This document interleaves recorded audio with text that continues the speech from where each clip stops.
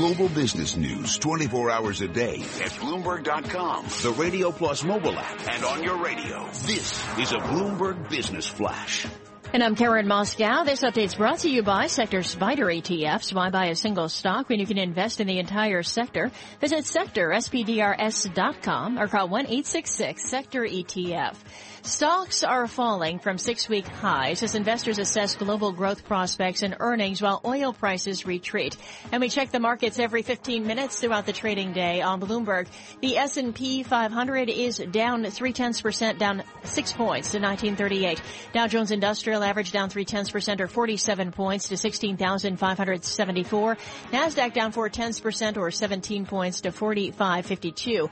10-year Treasury is down 13.30 seconds. The yield 1.79%. Yield on the 2-year 0.76%. NYMEX crude oil down 2.5% or 82 cents to 32.57 a barrel. COMEX gold up 1% or $11.90 to 12.22 an ounce. The euro, $1.0997, the yen, 112.28. The London Stock Exchange Group is in merger talks with Deutsche Börse, a tie-up that would create one of the biggest exchange companies in the world. Western Digital to buy SanDisk for $15.8 billion, sticking with plans to combine the makers of memory chips after a potential Chinese investor backed out of another deal amid a national security probe. And that's a Bloomberg Business Flash. Tom and Mike. Karen, thanks so much. Every once in a while, there's a research piece that jumps out and hits you over the head. After I picked myself up off the ground, I said to Rachel Wurspan and our team, would you please find Josh Silverstein? He is with Deutsche Bank out of Lehigh, and he covers Parsley, Permian, Newfield, and Kana QEP resources in oil. Josh, good morning. You call it the opportunity curve. Is the opportunity upon us? Hi, good morning, Tom. There is certainly some opportunities to the upside in the energy sector right now, but we do find it to be a challenging investing environment. And until we find at least a little bit more clarity in terms of oil price direction, we want to stay more nimble. We want to focus on our deepest, highest quality inventory assets, and really have a balance sheet focus as well. Well, these are all, investments that have been affected by the price of oil. Do you have an underlying call that then makes them worth looking at? Sure. We're at roughly $30 a barrel right now, and, we don't see this as a sustainable price, and our longer-term forecast rise to roughly $65 per barrel in 2018. And that's really what we see some of our investments predicated on. However, we do like some of the downside protection that these companies offer in terms of lower leverage than average, and really a deep, high-quality inventory that can sustain lower prices for a period of time. And that's why we feel more comfortable in owning companies that are exposed to the Permian Basin and the Anadarko Basin. Well, certainly lower leverage is key. We have the big bank reset coming up in a month or so, and a lot of companies who may not be here anymore. Your 5, you suggest, are in pretty good shape. We shouldn't worry about any of them. Yeah, most of these companies are in fairly good shape. We're definitely seeing another round of capital raises from the sector right now, very similar to what we saw at this point last year. It seems like most of these companies are finding opportunities to issue equity, and so they're going to enhance their balance sheets from that standpoint.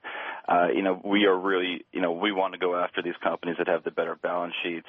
If you were just to take a spread of the top 10 balance sheets in our coverage universe versus the bottom 10 since December 1st, that's roughly a 40% gap between the two of those. So it really goes to show you that balance sheets are the best drivers of equity performance right now. Why is their balance sheets like they are if so much of the industry is on the edge of grim? How do they pull that off?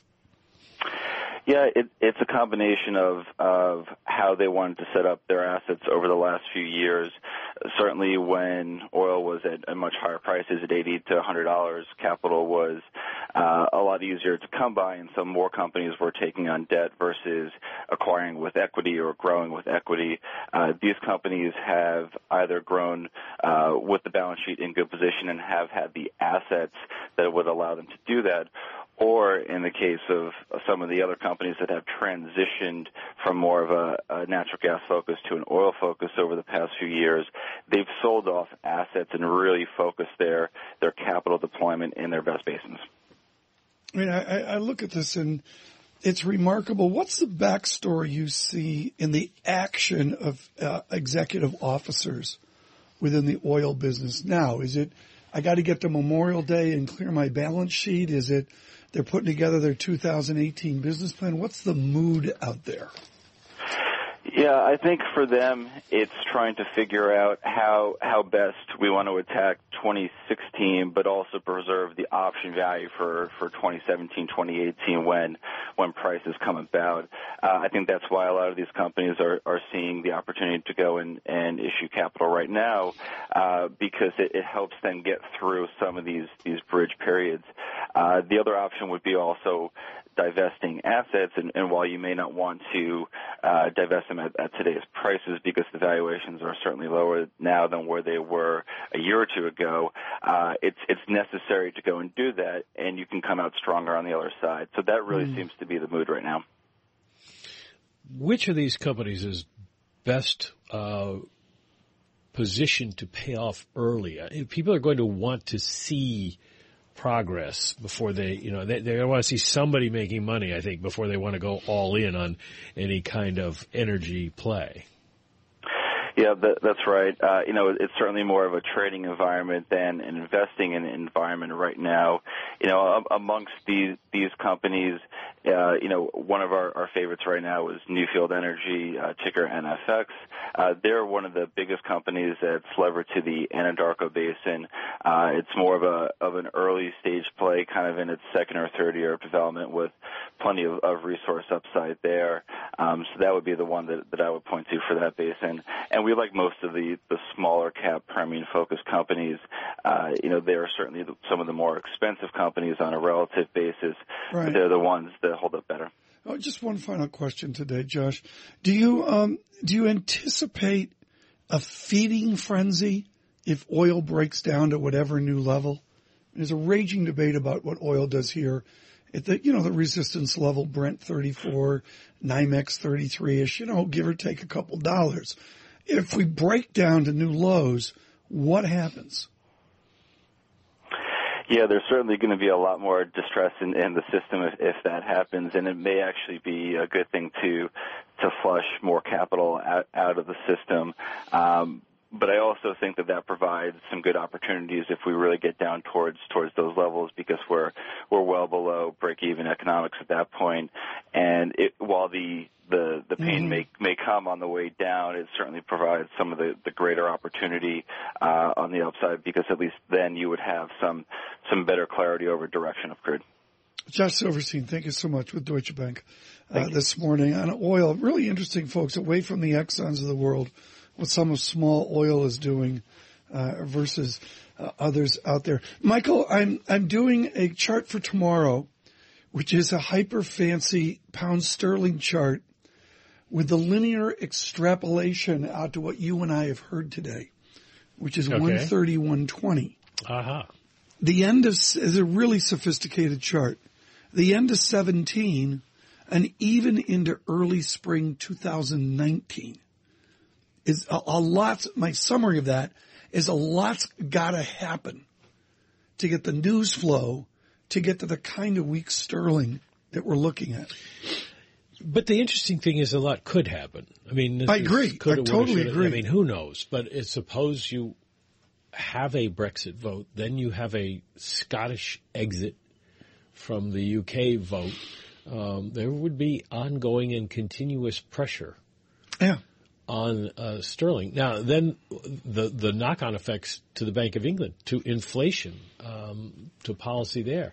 I mean, the whole thing could be absolutely fascinating. I don't agree that it's a simplistic extrapolation to some level based on new trend. This is trend going back to the autumn of 2014, which I think is a lot of data points. And granted, we've really broken down. We're almost on to 2 standard deviations going back 30 years.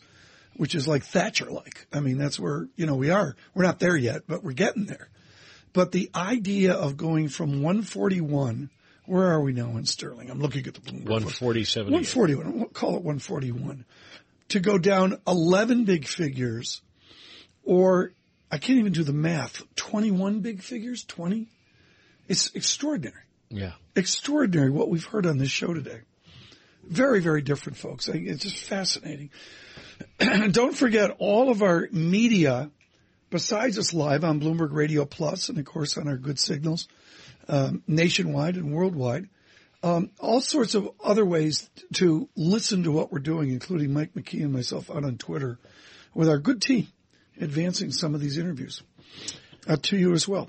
At B Surveillance. At B Surveillance is one Check way to get there. Yep. Right now, it looks like we have opened the day down. It was a lot of questions about what was going to happen because oil was going up or down. All you need to know now is oil is lower, and that has stocks lower. Yeah, one thing different from yesterday, a little bit of curve steepening versus the shock and awe of curve flattening yesterday. The yen 112.27, global litmus paper. Also looking again, as Mike mentions, at the Dow, negative 41. This is Bloomberg Surveillance.